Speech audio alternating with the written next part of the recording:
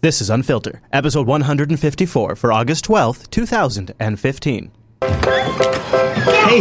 bud. How are you? Good. How was your day? Good. Hey, sweetheart. Starving. Yeah, this smells so delicious. Thank you. This is awesome. How was your day? National security is not threatened by Iran having one nuclear weapon. Not threatened by Iran having one nuclear weapon.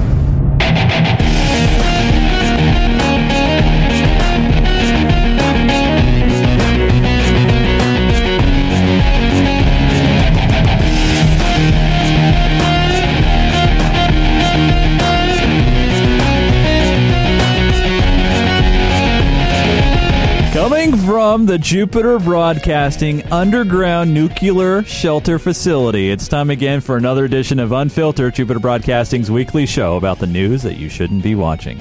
My name is Chase. On the controls right over there, running the board, is Mr. Chris Fisher. Hey, Chris. Hey there, buddy. Duck and cover, my friend. My God! Sound the alarm! It's a big Sound episode. the alarm!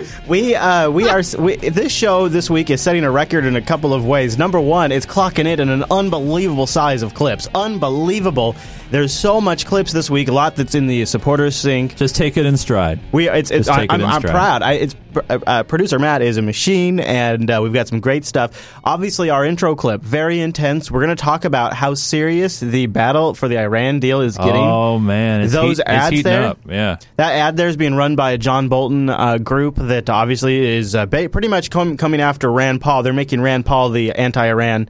They're making him his target. Oh. So they're making him the target. So they want to so basically they want to take him out of the election. Yeah. Do you want to see the whole ad? There's more. I can play the whole thing for you here, and you can kind of get a... By the way, if you're not a video people out there, you got to try to check this out this week. Yeah, this will be in the supporter sync too if you're listening on audio, but...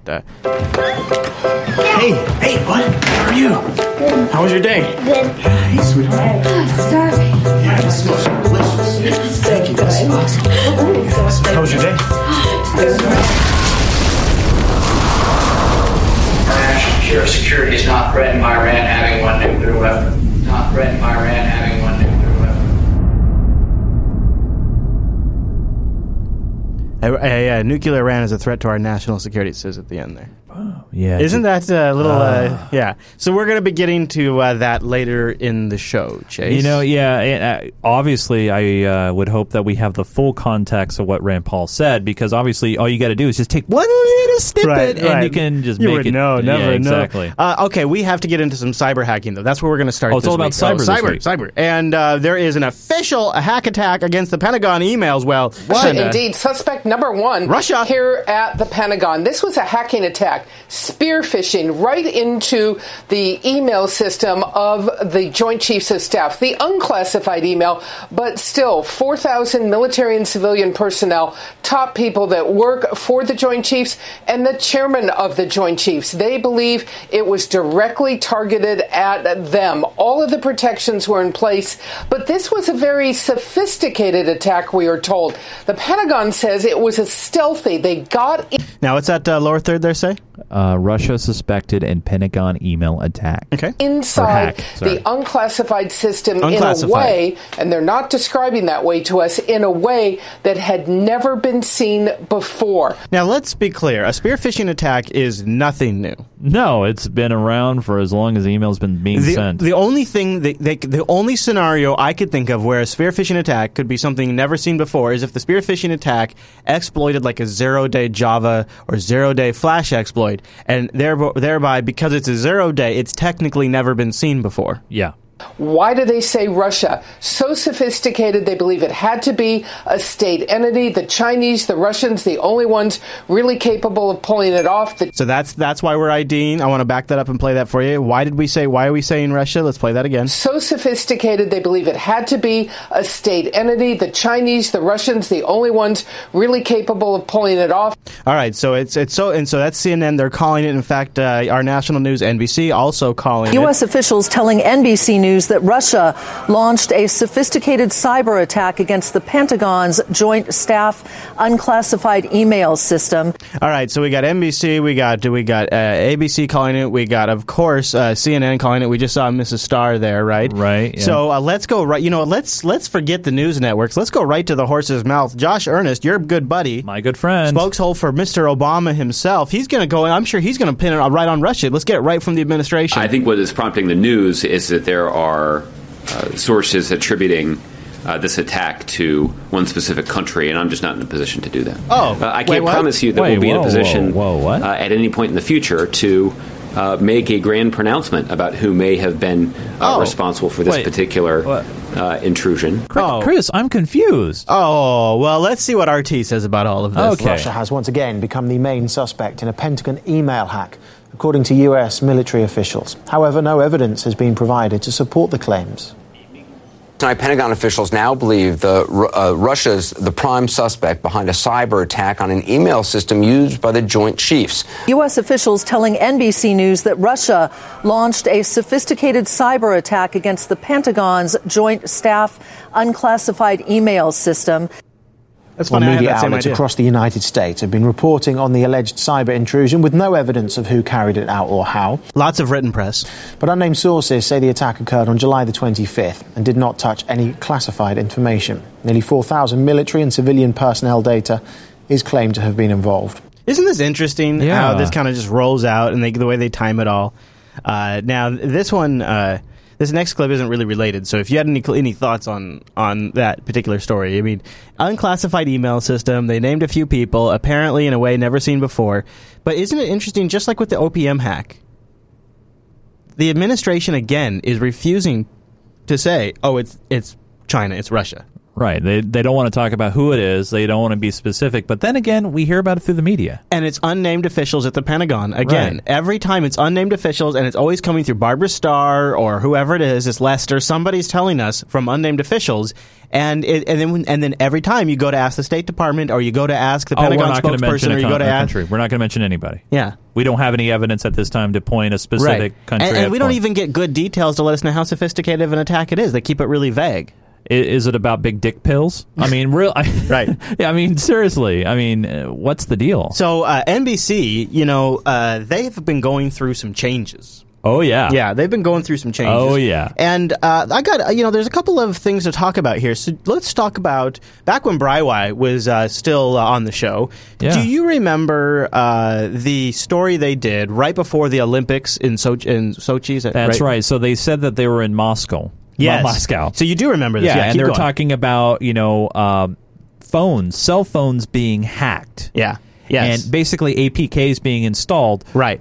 By essentially people are trying to find an app and whatever, and they go to download it. But obviously, you and I both know that you have to jump through some significant hoops to get these kind of apps installed on your phone. And then it turned out like they were like way away from the city they even claimed to be at. They weren't even in Sochi. They went to a known bad site. They had gone in and turned on side-loading apps, and it was really bad journalism. And they connected to a terrible, bad hotspot that they infected, that they were listening. Right. And this, I remember thinking, man, this is irresponsible journalism, really. But and you'd think they got a little pushback. Like there was the Threat Post and other places wrote analysis of it saying this is absolute crap, and they got enough pushback that I thought maybe NBC is going to back off because after the whole Breiwei situation, they really have to try to be honest about this kind of stuff. Of course, no, they are doubling down on the hype and scare, and of course with Black Hat and DEF CON going on. Oh, it's in the news cycle. You it's got to milk it. You got to milk it, Chase. So this is a clip from their DEF CON coverage. On this broadcast, we've reported time and time again on massive computer hacks, everything from government secrets to data stolen from millions of retail customers. Tonight, NBC News is getting rare access into the hacking world, where we learn their tricks and how vulnerable your privacy really is. Here's NBC National Investigative Correspondent Jeff Rossin. Welcome to the DEF CON Hacking Convention at Paris and Bally's in Las Vegas. What have you guys hacked? Refrigerators, home automation, home security devices. Home security. Yep. Baby monitors. You've hacked a baby monitor. Yes. What have you guys hacked? Really?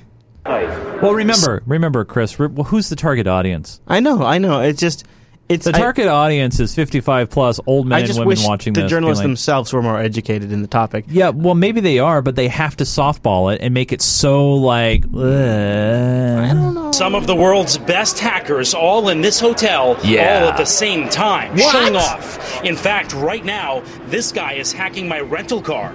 You can see the doors of the car are locked up. It is locked up tight. But you're saying you can just hit a button here and it'll unlock. Sure, we can hit this, and it should I see it. It's already popped. It opens right up, and you don't have the keys. I don't have the keys. So how much does that device cost? That's a Dodge. The device is about $32 in parts. Are you worried criminals can get this? Now, this question... this is what's so... I guess this is what... This is what bothers me about this coverage. Yeah, go ahead. It's like... We've never known about this. This has never been possible. You can hack cars? And this is like, we are dumbfounded. $32 in parts. Are you worried criminals can get this? I believe criminals have been using this for years. Exactly. Many hackers aren't criminals. We built an app that kills robocalls on your phone once and for all. Companies are here too, hiring hackers for cybersecurity jobs. These people are all together trying to figure out how it all works, what we can actually do with the technology. But the frightening reality is we're all vulnerable, experts say, especially on open Wi-Fi networks, and say you should never use one. Hackers actually set up free Wi-Fis as a way to gain access to your information. Good tip. That's true. Wow. Wait. We'll give them a nice plug there. Mm-hmm. Very nice job, buddy. So I just hacked into your phone. I'm looking at your Gmail. You're looking at my Gmail? Yeah. I don't even have that up here. What's the last email I sent? I see something to Josh Davis. Hey, still shooting this story. I haven't even sent that email yet. It's in my drafts. I haven't even hit send yet. Well, Gmail saves drafts every few seconds. And it still goes here? Yeah. Full disclosure here. I bet you he's connected to an unrestricted Wi-Fi hotspot, or maybe a honeypot. I think the guy has an AP right there. Yeah, he's on this guy's AP. You see this sword here? I think that's like a Wi-Fi. So there was setup for the story. Yes, obviously. This is what NBC doesn't do: is they don't disclose like the special conditions that they go into to make it possible. Right. He's joined this guy's network. He went on his Wi-Fi. They don't explain how long that he took to do this whole thing. Yeah, it's conveniently edited. You plug in the USB that comes with it, and you dump all the codes out. Hacker fun in the desert sun. What happens when they retreat back into the shadows? Jeff Rawson, NBC News. So there you go. Come on, man. So there's NBC's coverage. Some good mixed with a lot of bad in there, and some real bad stock footage too of stuff scrolling down the screen. Yeah. All right, quick. Let's do a quick Middle East update. Something that I didn't get a chance to do in the supporter show, but I want to get to now. We've spent some good time and effort. The CIA has been secretly training Syrian rebels, and now we're more overtly doing it. And so it's probably, and we've been doing it for more than 2 years now. And we also are backing them with airstrikes, and we're letting them even call in their own airstrikes. So it's probably a good point in time with episode 154 to check in and see how these new U.S.-trained Syrian rebels are doing. See how all of our money and effort and work has paid off. Is it going to good use? Just weeks after U.S. troops finished training the first group of 54 moderate Syrian rebels, the Pentagon says it no longer knows where many of them even are. Chase, they've lost them. What? Where would they go, Chris? I don't know. Situation looks bad across the board. The administration will not discuss their fate in detail, fearing for their security. I would probably imagine they go anywhere where it's not a war zone. Yeah. A U.S. official tells CNN it's now believed that some of the rebels got stuck in Turkey and never crossed the border into Syria. Some haven't been seen since they finished training. Stuck in Turkey would imply they were trained in Turkey. Oh. They may have which we know, and we also know that Turkey got the guns from Libya. So of course, you see how it's all. It all goes back to Hillary Clinton. And if you know what I mean, give yourself a pat on the back because you're connecting the dots pretty well. It all goes back to Hillary Clinton. Hillary Clinton was involved, not directly. Hillary Clinton was involved with the transfer of guns through Libya during the Benghazi attack, and those guns were going to Turkey. Now Turkey's been training the Syrian rebels and arming them, and that's why they have American guns in Toyotas. Don't worry because those emails were classified, and we're not going to find out anything about them. Buddy. Top secret. We'll get to that. Deserted or even been killed. No one knows. And after last week's attack against their camp in northern Syria, some ran away. The U.S. watching to see if they can manage to regroup. In that attack by fighters affiliated with al-Qaeda, one rebel was killed, as many as 5 captured. The Pentagon insists it was not caught flat-footed by the attack, but many question why the U.S. put such a small group on the front line. They're certainly not going to attack anybody with just 40 or 50 people out there. This area in northern Syria is now the focus of U.S. military action. U.S. airstrikes out of southern Turkey expected to increasingly pound ISIS targets. Now, I don't know for sure, but I'm pretty positive. You see this area, so this area that's highlighted here is also going to become the no-fly zone.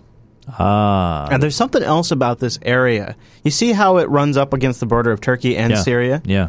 I don't know for sure what this is. I wanted to check before the show, but I swear we talked about this last week. Do you have a guess of what runs through that area? Do you have Could you give me one guess? A pipeline? Oh! Show me the money! Yeah. Yeah, a pipeline that brings oil through Syria to the EU. It connects them to pipelines in Syria, which we're currently also involved in military action in Syria. And there's a specific reason why Turkey decided to get involved with ISIS if we agreed to a no-fly zone. And it just seems like this is all kind of connected. Wow. And there's a lot of money in oil transport. So, I don't know. I could be wrong, but it seems like if I recall from my oil pipeline map, there is pipelines that run right specifically through that area that is highlighted on the map of this. And somebody in the audience might want to double-check me on that. But if I recall, it's a pipeline that connects to Syria, and then from Syria runs down to some NATO allies that need oil. If the U.S. and the Turks can shut down this border area, they hope to stop the flow of ISIS fighters into Syria and keep them off this route, straight into Raqqa, the center of ISIS control. But there are doubts more airstrikes can change the battlefield. I don't think it's possible to shut that border down by airstrikes. You are not going to do permanent damage to groups like ISIS until you've got someone that can hold the territory that is an ally. So remember how they kept saying boots on the ground, boots on the ground, boots on the ground? Maybe if you want to defend these pipelines and you want to hold them, you just want to get boots on the ground so that way you can keep the territory. Mm-hmm. Now, Chase, don't think that it's all over in Turkey and all over in Syria. That's right. Not. There's still an ISIS threat here at home, Young too. couple, 20 and 22 years old, a 20-year-old woman, Jalen Young, and 22-year-old Mohammed Daklala, allegedly wanted to travel to Syria to join ISIS. This investigation began back in May when they were on social media talking to undercover FBI agents. So they go online, these two, a couple from Mississippi. Yeah, they just got married. They go online and start... Now, of course they do. Of course they do. They go online. Naturally, they go online and start talking about wanting to join ISIS a year ago. Naturally. Right. And who do they start talking to? Well, it's a federal agent. And now this couple is in jail. It's beautiful. And you got to wonder, is there a message from these militants, Chase? Maybe it's ISIS sending us a message. Gunshots rang out near the U.S. consulate in Istanbul as Turkish police quickly blocked off the area after 2 women staged an armed attack. Turkish authorities said the women were part of a left-wing militant group. The policeman was shouting, "Drop your bag, drop your bag," and the woman was saying, "I will not surrender. I came to avenge the attack in Surik. I will avenge the attack in Surik." The police warned her again, "Drop your bag or we will have to shoot you." And the woman said, "Shoot." The consulate issued an emergency message warning U.S. citizens to stay away from the area and to exercise caution near large gatherings. Now, here's the coincidence, Chase. Here's all right, just this. I'm waiting for the payoff. All of this just happened. It's just a small coincidence. Plot twist, Chase. Just hold on, Chase. Plot twist. All right. All happened as the first of the heavily armed US F-16 fighters arrived in Incirlik, Turkey. Oh. Right as the Imperial U.S. came in, I'm sure it's not that. I'm sure. Okay. Anyways, Chase, so what do you think about that ISIS couple running off? You think they were they were in love and wanted to just go like on a honeymoon, maybe? I was actually reading into the story a little bit that, they said they wanted to go there for a honeymoon. They planned on sneaking in. She has some sort of chemistry background that she was going to apply towards them. And the whole picture, huh? the whole picture. Yeah, and then the husband was wanting to, I don't know, he wanted to do something strong or whatever the case may be. Well, hey, Chase, look, we got to go. I would like to, before we get into the Iran deal, I would like to go back to Bri for a moment so that way we can close a chapter in the Red Book. So, ladies and gentlemen, here I have is the Unfiltered Red Book. It is a real book. It is... I just hit the mic. Oh, yep, and we're pointing to it on video. That is a real finger. And in this Red Book, Mr. Chase Nunes made a prediction. Me! I believe it was episode 149. Me. July 1st, 2015. So just a little bit ago. Yeah. And I'll go ahead. This is going to, like I said, we're going back to Bri here, and we're going to play good. We're going to make good here on Mr. Chase's prediction. Suspension from NBC News is over, and according to the Wall Street Journal, the former NBC nightly news anchor will play a role in the remake of MSNBC as it scraps most of its daytime political programming for hard news. Representatives at NBC News could not be reached late Tuesday, but CNN Money reported that the suspension for NBC News chief anchor and managing editor had been lifted. NBC News imposed Williams' 6-month suspension on February 10th after it discovered he'd told untruths about being in a helicopter shot down over Iraq and other news stories. I want to apologize. I said I was traveling in an aircraft that was hit by RPG fire. I was instead in a following aircraft. Williams told Matt Lauer of NBC's Today that he owns up to his mistakes. So, by the way, Chris, you didn't just kind of call the Bri would come back. Actually, let me go back a little bit further. Episode 133, February 11th, 2015. Chris Fisher, Bri, you said he will not return. I said he will come back. Yeah. So not only did you, but I actually think you might have even said he might come back on MSNBC first. Yeah, I don't think I read book. You didn't write that in the Red Book, but I do remember when you and I were talking about it. You said you wouldn't be surprised if he came back first on MSNBC. Yeah, he's going to come back, anchor some shows. I'm really impressed. You totally called it. I mean, it's not like shocking, but. Our local King 5 affiliate here just pulled it up. They have it. The story. There's one more thing about this. Oh, what is it, Chase? What's the one more thing? There's one more thing, huh? And this is the last part of my prediction. Yeah, you think he'll eventually make it back to the main anchor desk? I say that Lester will be out and Bri will be in by the 2016 election cycle. Yeah. So the last part of the prediction will come true then. Yeah, maybe. We'll see. See. I can't argue with you now because you just nailed it so far. So while we're on the Red Book and talking about the show, I also want to take a moment and talk about our Patreon over at patreon.com/unfiltered. We love our Patreon. 412 of you. Thank you. And here's how it works. This show, we decided that if we were going to do something, we wanted to be absolutely focused on our genuineness to the content.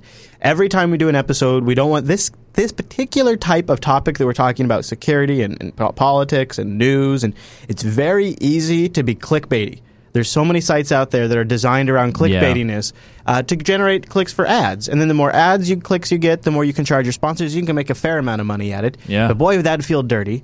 That would not be unpleasant. When we sit down in front of the microphone, what we want our loyalty to be is to 412 people. Think about how that changes our show. 412 people now. What do they want to see from us? And what are they expecting from us? And how do we make them happy? Maybe even get that number up a little higher. And that changes our approach to the show. Yep. And what's really cool is once we got around 400, we're able to grow the show organically. We saw there's the audience demand, there's audience interest. We can now invest in a producer, and it's made a huge difference. The overtime folder is ridiculous this week, you guys, and that's all content for our supporters. If you're a $2 supporter, you get the supporter show, and that's pretty BA. You know what that stands for, Chase? Badass. Whoop, that's right, buddy. And if you do the $5 amount, $5 or more, you get the Supporters Sync. Supporters Sync! That's the source code. That's everything. All the clips, the artwork, notes. It's nuts. And also, you can get access to the JFK archive. What? Yes, the JFK archive, or just only the Supporter Show. There's also a Supporter Show RSS feed that you get access to. So that means you can get it automatically into your phone. You get like double the show. You get so much content. It's nuts. And you also get the privilege of keeping us on the air. That's patreon.com/unfilter. Thanks, you guys. Thanks. We report to you because you decide. Something like that. Something roughly working for your reporting for you today. All right, Chase. So let's talk about this Iran deal. And Obama is scrambling. Different strategists say he's got a couple of different plans depending on how things go. And he just lost some major support from a big Democrat. So let's start there. Thank you. Reporters were hustled out of the Oval Office before the question could be asked about what President Obama thinks about losing a key Democrat on the Iran nuclear deal, Senator Chuck Schumer. It was during the GOP debate. No, Megan. What are you supposed to? The New York Democrat dropped the news after it leaked to the Huffington Post, saying in a statement, "I believe Iran will not change. The vote to disapprove is the right one." Before he announced his decision, Schumer called the White House to inform the president. It was not particularly surprising to anybody here at the White House, even if it was disappointing. Schumer could pay a price for his defection. A slew of top former Obama aides lashed out on Twitter, rallying against Schumer's expected rise to become the next top Senate Democrat. Chuck Schumer, who said it was a mistake to pass Obamacare, now comes out against the Iran deal. "This is our next Senate leader," asked former Obama speechwriter Jon Favreau. It depends on whether or not he pushes against the deal, a key Democratic aide told CNN. He says he has the votes for leader, but something like this could change that. No argument against that at the White House. But I certainly wouldn't be surprised if there are individual members of the Senate Democratic Caucus that will consider the voting record of those who say they would like to lead the caucus. Okay, so there's a high political cost for rejecting this deal. And you and I have talked about it. It seems like if we don't, the option is either this or war. So what's so bad about this deal? Well, I got a fairly decent explanation from Brad Sherman. Now, he's a long-time Iran war hawk. He has been a big advocate of shutting down Iran's nuke program for a long time. Yeah. And he explains what's so bad about the Iran deal. Now, he actually seems to be fairly fair about it, and he's actually changed his stance a couple of times on the deal. But I want to go to him because basically I think he does the best job of telling us what's bad about the deal in a few seconds. Well, I think this deal has some positive and some negative aspects at the beginning. You get the good, the bad, the ugly. It's good and bad at the beginning. It gets ugly in the years to come. The good includes Iran giving up 97% of its stockpile of enriched uranium and 2/3 of their centrifuges. It's 97% of the stockpile and 2/3 of their centrifuges. That's a shit ton. Yeah. The bad is that Iran gets its hands on $56 billion or more of its own money. Now, so there's this big, we're giving them we're giving them billions of dollars, we're giving them money. Obama shouldn't have given them money as part of the deal. It's actually their own money. We're releasing sanctions that held their own money, and it's going to take probably a matter of years to release that money. But it gets ugly in a few years when Iran can have an unlimited number of centrifuges, a reprocessing facility, heavy water reactors, all the things those concerned with proliferation identify as red buttons that have to be avoided. All right, fair enough. So down the road, it could get particularly ugly, I guess. So, what do you think about it? So, if you could have prevented something today, but you're sort of kicking the can down the road, is this still worth doing? That's the argument I've been having in my head this entire time. Because, all right, you say no to this deal. What do you have left? You don't have anything. So you have no recourse. Right. What's the next stage? Yeah. Well, actually, that's essentially President Obama's argument is even down the road. We'll have better tools down the road today. Right. So here's it is true that some of the limitations regarding Iran's peaceful program last only 15 years. But that's how arms control agreements work. So it's 15 years before the limits come off. Right. The first SALT treaty with the Soviet Union lasted 5 years. The first START treaty lasted 15 years. And in our current situation, if 15 or 20 years from now Iran tries to build a bomb, this deal ensures that the United States will have better tools to detect it, a stronger basis under international law to respond, and the same options available to stop a weapons program as we have today, including, if necessary, military options. On the other hand, without this deal, the scenarios that critics warn about happening in 15 years could happen 6 months from now. By killing this deal, Congress would not merely pave Iran's pathway to a bomb, it would accelerate it. That kind of makes sense. It makes logical sense. It seems to like me we would be in a better position, too, in 15 years. I have yet to hear an alternative from any Republican or Democrat about the alternative what the alternative is. Apparently, the alternative, let's fight. because we are essentially at a point where there's no other option. And I think, you know what? And I think in a way, Obama sounds a little pissed off. And I think part of why he's pissed off is he's pissed off because the implication then that the right is making is, well, Obama doesn't like a fight. And if there's one thing our Nobel Peace Prize winning president doesn't like is when you say he steers away from a fight, because the man likes a fight. As Commander-in-Chief, I have not shied away from using force when necessary. That's right. I have ordered tens of thousands of young Americans into combat. Woo! Yeah, that's right, buddy. I've sat by their bedside sometimes when they come home. 3 a.m. Waiting for that phone call. I've ordered military action in 7 countries. Yeah! 7!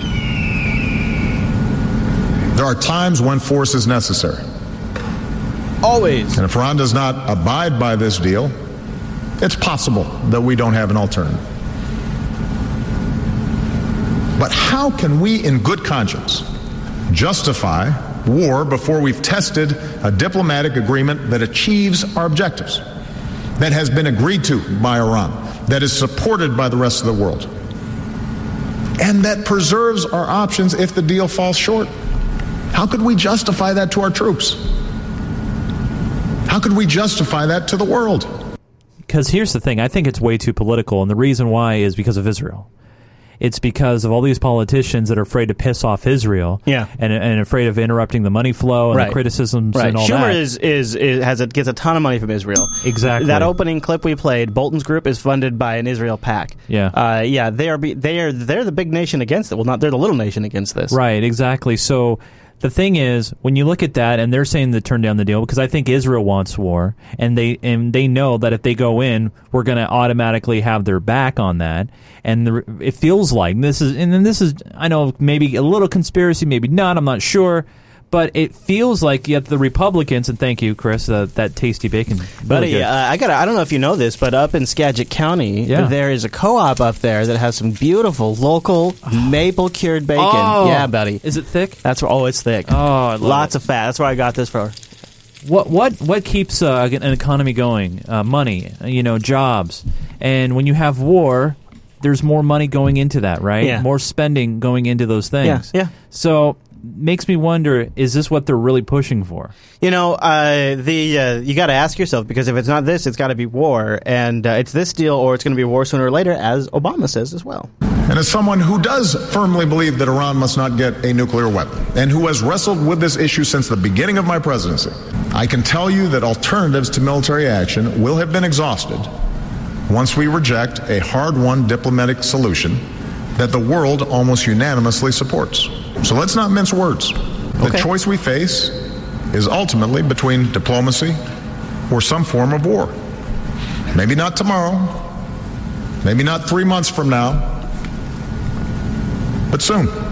This is, to me, this is a foregone conclusion that this deal is going to have to go through, and Obama's going to veto pretty much anything else but this deal. So they're really doing a lot of this for procedure. It's going to be a lot of show. I'm not. Right. It's interesting to follow. We'll keep following it. But look, I don't want to take too long on it right now because they're on the Senate's on vacation. So Congress. Oh is, yeah, and they work so hard. They deserve to be on vacation. What's their approval rating? Yeah. Hey Chase, I know that you decided. I understand. The Unfiltered show. We watch TV, so you don't have to. We watch the news, so you don't have to. And that's true with the debate. We're not going to spend a lot of time on the debate because, well, we're going to spend a little time on this first one because this has truly become a reality television show for America. Yeah. And there's so much money with all these PACs and all the advertising, all the networks. It comes down to the bottom dollar. It comes down to the ratings. And millions and millions of Fox dollars. as a network. Hold on. Got to do it again. Got to do it again, Fox Chase. as a network. Okay. That debate was their highest rated it was a big deal. show ever. So I want to show you. Ever. So I call it a reality television show. That's what it is. It's a big game. And you know what? The hosts themselves couldn't even help but maybe point it out. And it's this whole intro. We're not going to, just watch this intro. It's very awkward. It's very awkward. It's a fun night because the candidates are backstage and they are waiting to come. The capture on this particular clip was a little skewed, but other than that, all right. So listen to what Megyn Kelly says. So this is just at the start of the debate. She said the candidates are backstage and they're all lined up. And they're all lubed up, ready to go. Lined up. Oh, I'm sorry. Stage and they are waiting to come out, lined up one after the other, just like you might do at a sporting event. What is it? Is it basketball? Yeah. like a sporting event. I don't know these sports things. But my point is like it really is a sporting event. That's they're all lined up back there because it is a sporting event. Now hold on. So it's like the Hunger Games. It just keeps getting more awkward. Yes. Yes. You know, we are in the arena that the Cleveland Cavaliers play in. When we did our pregame warm-up, we were in Yes! the actual locker room. These guys were like, this is it. This is where LeBron James... And I was going to say LeBron James is the king, but tonight we may find out who the new king is. So it's going to be very interesting. I got to tell you, and we've been doing these debates. I have for 3 cycles. I have never seen a crowd as excited and hepped up as this one is. That is true. Like they've really... I think it's Donald Trump. So the candidates are all right behind that curtain. Now it just keeps getting worse. Watch when they do the introductions. And they say we bring them out. are about to come out. Yeah, Why don't we bring them out? Would you like to see the candidates? Yeah, let's go ahead. Let's do it. Yeah, let's do it. Here they come. Chase. Here they come. No. Now at Stand guard, number 24. Come on out, guys. Donald You think they're coming back? Is it coming up Trump. with a game plan back there? You know, we have our game plan. Yeah, maybe they're conferring with each other. Yeah, come on out. We're going to begin. We're just going to shout out the names. With Ohio Governor, you may be familiar with him, John Kasich. Kentucky Senator Rand Paul. So then they all come out on stage. Texas Left Senator field. Ted Cruz. Ted Cruz. Center field. Former Arkansas Governor Mike Stage Huckabee. director up there. Former Florida Governor Jeb Bush. Businessman Donald Trump. Businessman Donald Trump. Listen, the crowd goes Wisconsin crazy. Governor Scott Walker. Retired neurosurgeon Dr. Ben Carson. Florida Senator Marco Rubio. Now they all have to stand up and there. New Jersey Governor Chris Christie. And now all of the cameramen are taking their pictures. No, they just stand there for a while. Picture you'll see on the front page of the papers tomorrow. All the candidates And now the hosts just have to kill together. time. We'll see who's talking to each other, who's not talking to each other. Well, that's awkward. Well, Yeah. that was the whole point. Now they're just standing there. Don't stage the news. They're not feeling it. I'm like, you Isn't guys this nervous? weird? This is a We're a little debate, nervous dude. too. Nah, it'll be fine. Isn't this weird? That sounded like the buzzer. We saved them from that buzzer. That's right. We'll explain How that. long do they need for Just a minute. pictures? There was controversy. It's good to see you, gentlemen. Welcome. And Anyway, so then the debate starts. Oh, God. Yeah, Wow. wasn't that painful? It was just weird. Now let's play the most Wow, famous part from the that's debate. so weird. The part everybody's talking about. Mr. Trump, one of the things people love about you is you speak your mind and you don't use a politician's filter. However, that is not without its downsides, in particular when it comes to women. You've called women you don't like fat pigs, dogs, slobs, and disgusting animals. Your Twitter account... Only has Rosie several- O'Donnell. No, it wasn't. That's a solid line. Boom. Do you think he prepped for that, or do you think he just cracked that out? Well, you notice he was adjusting the microphone prior to the answer, so he wanted to disrupt her question. Yeah. To break the ice. He's good at because, that. Yeah, because it was getting serious. Your Twitter account...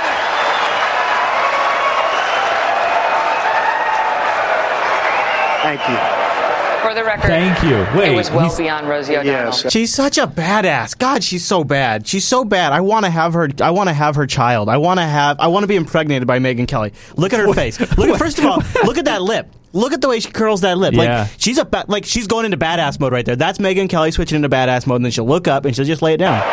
For the record, it was well beyond Rosie O'Donnell. Yes, I'm sure it was. Your Twitter account has several disparaging comments about women's looks. You once told a contestant on Celebrity Apprentice it would be a pretty picture to see her on her knees. Does that sound to you like the temperament of a man we should elect as president? And how will you answer the charge from Hillary Clinton, who is likely to be the Democratic nominee, that you are part of the war on women? I think the big problem this country has... Do you know what he's about to say? No.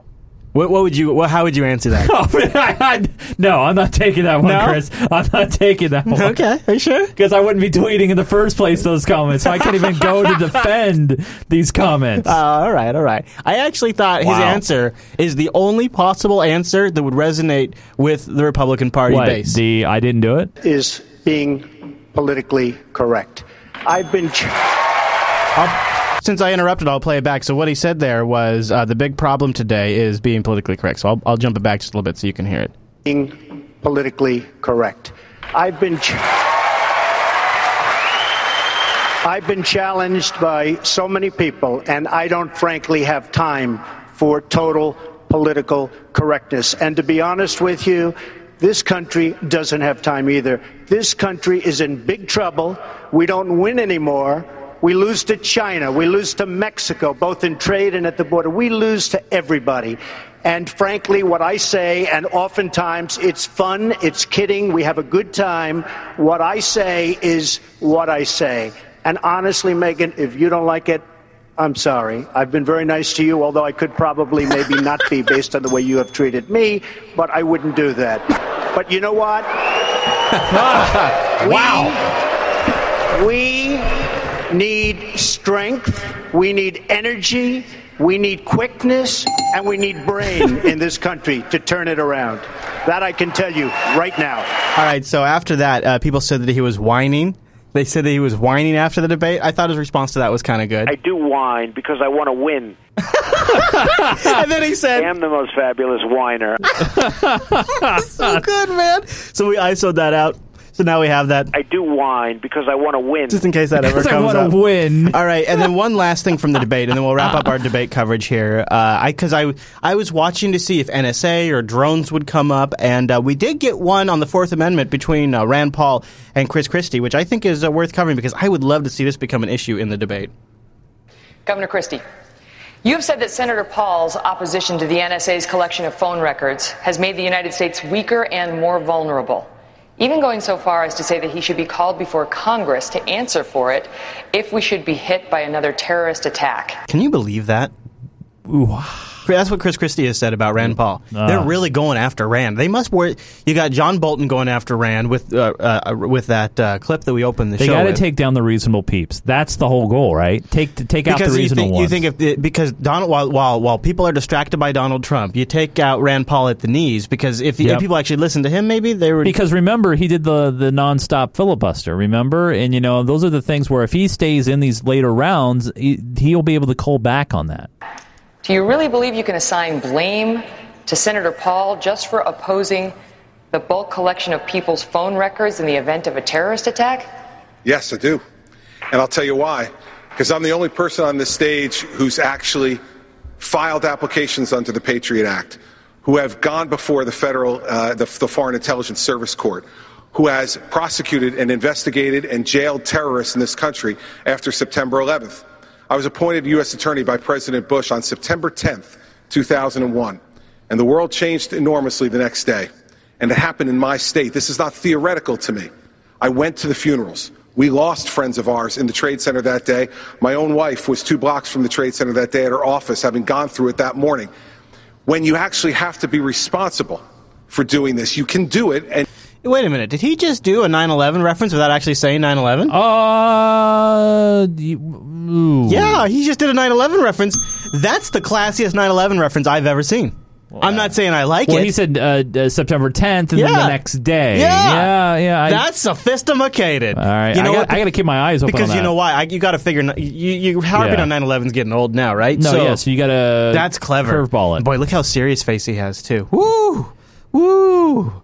Woo, man, he's serious. When you actually have to be responsible for doing this, you can do it, and we did it for 7 years in my office, respecting civil liberties and protecting the homeland. And I will make no apologies ever for protecting the lives and the safety of the American people. Still not answering the question. We have to give more tools to our folks to be able to do that, not fewer, and then trust those people and oversee them to do it the right way. As president, that is exactly what I'll do. By the way, this is essentially the only moment of debate in the entire debate. Otherwise, it was a Q&A.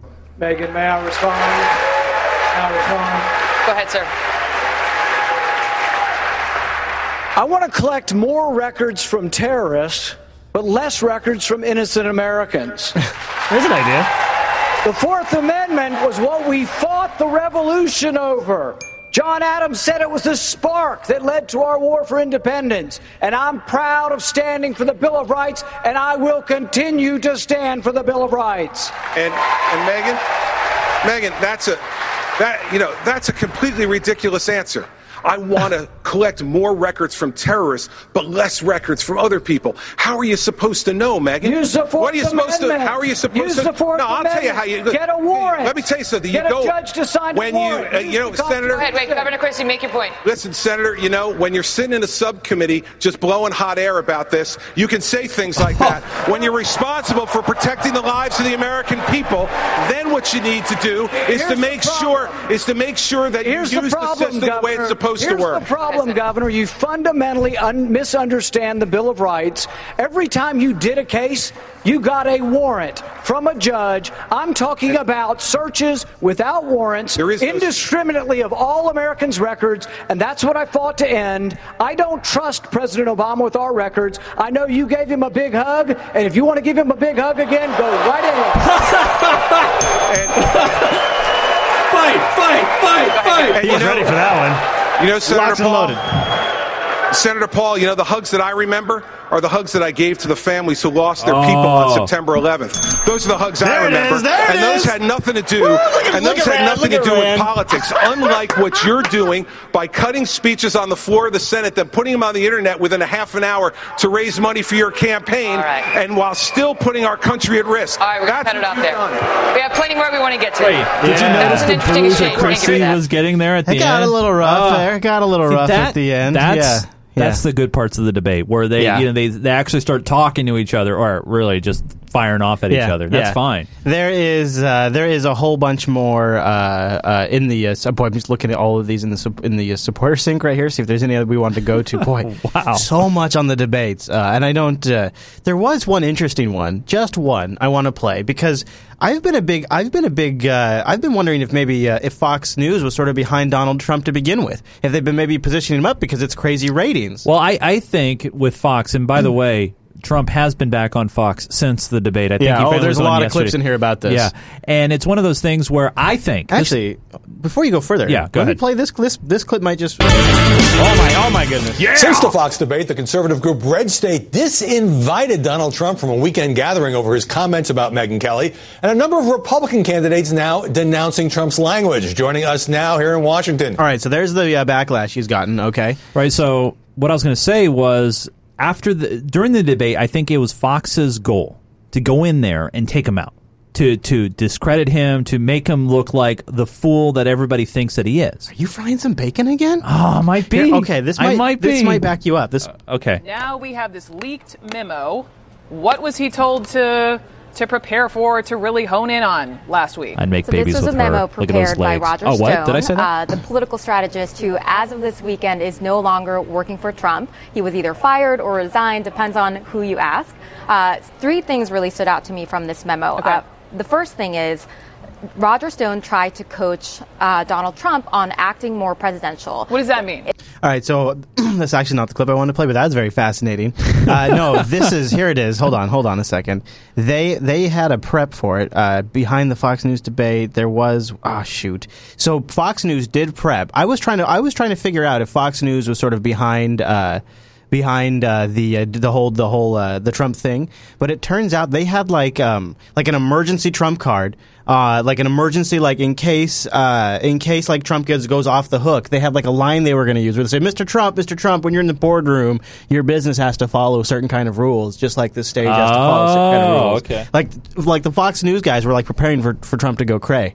So yeah, I'm not quite sure. See, my theory, and I know it may or may not be conspiracy-ish, I don't know, but I think it was the goal of Fox News to get Trump out of there, to try to discredit him so much, to cause so much hate that they get him out of there. But what happened was, after the debates, the poll numbers didn't slip for him. Actually, in some states, they got stronger. And so what Fox has realized is now is, well, great, that didn't work, and we can't have him going to CNN and MSNBC to spout out stuff. So we got to have him back because, remember, it's all about the money. It's all about the ratings. And so they can't get rid of him. In the supporter show, we played 2 interviews of Donald Trump on CNN. That's a personal friend of Donald Trump. When he went to CNN, he went to a personal friend. Right. He went to somebody you know. Yeah. All right. While we're still talking 2016, let's talk a little bit of Hill Dog, because there was some breaking news today regarding the fact that Hillary has been ordered to turn over, or she's agreed to turn over the physical server. Trouble for Hillary Clinton. The investigation into those private emails now heating up. The Democratic presidential hopeful agreeing to hand over that private email server she kept while Secretary of State to the Justice Department now. So let's get right to ABC's John Karl joining us now from Martha's Vineyard, where the president is vacationing. John, good morning. Good morning, David. For months, Hillary Clinton has resisted Republican efforts to get her to turn over that email server she used as Secretary of State. Now, in a surprising development, she is doing just that. Hillary Clinton has now agreed to turn over to the Justice Department the private email server she used as Secretary of State. The move is a sign the investigation into the handling of classified information in Mrs. Clinton's emails has entered a new and potentially more serious phase. Sources familiar with the investigation tell ABC News that at least 2 of the emails sent by Mrs. Clinton included information classified as top secret. In an interview on Fox News, GOP frontrunner Donald Trump accused Mrs. Clinton of breaking the law with her use of private email. Did she commit a crime? Yes. Will they prosecute it? Perhaps no. Trump's momentum shows no sign of waning. In his first campaign stop since last week's debate, Trump packed the House in Michigan. Ladies and gentlemen, President of the United States, Donald J. Trump. What? Trump remains as confident and defiant as ever. Leading in Iowa, leading in New Hampshire. This has turned it into a Trump story, but what I want to, before we don't have to keep going on, unless you want to keep going on the Trump stuff. No, I'm good, man. So let's talk about Clinton's emails here. The top secret material. So they turned over the wipe server. Yeah, the wipe server. And what does that get them exactly? Because it's a formatted server. So what they can check to see if it's got some sort of BIOS vulnerability exactly? I don't quite understand. And they also got the USB drive from her attorney. No doubt removal of other emails as well. Yeah. Yeah. I mean, the one thing that's been bugging me about the whole email thing is they're not coming down on her for these deleted emails. I think it's going to all come down to technicality. I think they'll determine that the stuff wasn't top secret at the time. I think Obama's never going to do anything about it. So I think at the end, it's not going to matter. Well, no, at the end, it will matter because she will not be president. I think in a year, we're not even going to be talking about it. No. It'll be a punchline in the debates. You said this before. You said it was going to be wrapped up by last year. No. I never said that because they're going to be releasing until January. They're going to be releasing emails. I know, but you thought this wouldn't be a campaign point somewhere. I think in a year from now, it's not going to matter. She's still going to be in the race, and I don't think it's going to matter. I don't think it's going to matter. You know what's interesting, though? And I don't know what to make about this. Have you heard about Bernie Sanders when he was down in Seattle here? Oh, yeah, the Black Lives Movement stepping up on stage? Yeah. Do you know who's one of the big funders of Black Lives Matter? No. George Soros. Who's that? He's also one of the big funders of Hillary Clinton. Oh, really? So let's talk about the Hillary Clinton campaign event. You guys tried to get in, could not because Secret Service stopped you. Tell me how that evolved. Mm-hmm. So as we arrived, we were told that the event had hit capacity. And so we were in conversation. We were, trying to figure out how we would get inside. I was actually recognized by Dan Merica of CNN. And he had tweeted that that Black Lives Matter folks were outside and could not get in. We were then invited in to an overflow room where we were able to watch Hillary Clinton's talk on a live stream. And then we were met with her campaign staff who actually offered us the opportunity to have a couple minutes with her. Okay, so pause right there. So then Hillary Clinton invited you guys in after the event was over, and those were the pictures that we were showing on the screen there. So you sat down, you talked with Hillary Clinton. What did she tell you? So the questions that we asked were very specific in terms of her and her family's very unique position in terms of the war on drugs. The event was a community forum on substance abuse, and we were hoping to ask our questions in that public forum. So I would invite you to Google George Soros Black Lives Matter and just find out some of the things that come up. Like the fact that he bankrolled $33 million to Ferguson demonstrators to create an echo chamber and drive protests. How about that? That was published back in January. So, but the end game being what? To change political opinion on things. The Huffington Post has the story right now, as well as many others. Of course, it's not actually loading right now because the Huffington Post is crap. Didn't you just say? Oh no, it was somebody else. Maybe I can get the Google cache. Let me bring this up here so I can read this. No, now maybe they took it down. Maybe they took it down. We did have producer Matt. If you're listening, you want to send me a link because we did have a link earlier today. Oh, maybe I actually still have it in my conversation with him.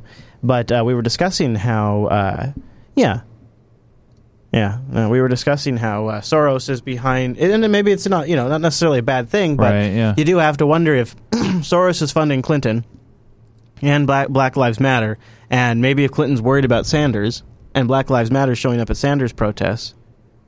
But they're not even able to get into Clinton ones. That's just particularly kind of odd, don't you think? Yeah, no, I heard a story. I forget where I saw it, but basically that they spoke at Bernie Sanders, or they interrupted his planned speech downtown Seattle, not because of him, but to get Hillary's attention.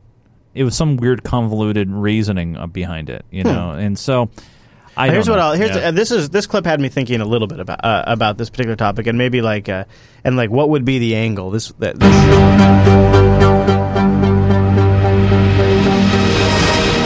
Welcome back. We are the Political Insiders here in New York. I'm John LeBoutillier with Pat Goodell, and our senior executive producer has arrived. Doug was sitting in for you. Now, it's a little bit into this clip, so I might just skip ahead and I might just summarize it for you now that I remember. I remember watching this last time. What these guys are basically talking about is the Clinton campaign watching Sanders. Mostly on the phone and getting on every show. Sanders is retailing. He's out there getting these live crowds. I think Donald Trump would get 28,000 if he went out and wanted to. But anyway, they're both hitting the public reaching them in a different way. We've discussed it a lot. And the Clinton campaign is spending a lot of money on it too. And I don't know. I know our audience. There's a lot. I don't want to say bad things about Bernie because I know there's some folks in our audience. Trump kind of seems like the sideshow, and then people are more excited about Bernie. I think Bernie's essentially for the left what Trump is for the right. Unfortunately, or maybe Bernie's more like what Rand is for the right. And I think Bernie's more what Paul Sr. When he ran 4 years ago, he was the refreshing candidate, Ron Paul, and so Bernie's kind of being that way, but at the same time, he's going up against a powerhouse. I think what we are encountering is. But remember George McGovern. The process in which we manufacture consent to be. This is the process in which when you get hundreds of millions of people. Not that many people are going to vote. When you get millions of people that have such a crazy, diverse, broad range of opinions. This is how, over time, you manufacture consent to get them to pick Coca-Cola or Pepsi. And they don't, and eventually, by the time the elections get here, we're no longer debating if there should be a third-party candidate. We're no longer talking about what Bernie Sanders would do for college students. We're not talking about email servers anymore. We're going to talk about Coke and Pepsi. And that might be Joey B. and Jeb Bush. That might be Hillary and somebody else. I don't know, but it's not. It's unfortunately, Bernie, I believe, also is going to have the same fate that Rand, and my prediction is also Trump. The only way Bernie, Rand, or Trump gets anywhere is if there's some sort of crazy change in public. Right. And it's just not going to happen. Right. Chase, did you hear about this big spill? This big toxic spill? Oh, God. Over the, Colorado River, right? Yeah. Just awful. Man, and Fox News is making some serious hay out of this. The very government agency that enforces environmental laws is now responsible for an enormous toxic disaster.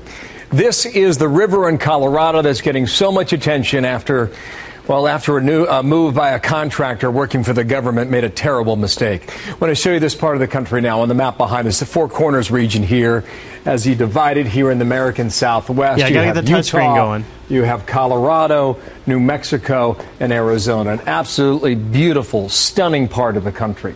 Here is where it begins, up here at a gold mine, the Gold King mine, up along the Animas River. The Animas joins down here to the San Juan. Eventually, the San Juan hooks up with the Colorado River, and so forth on down to the American Southwest. Show you what we think the image looked like before this happened.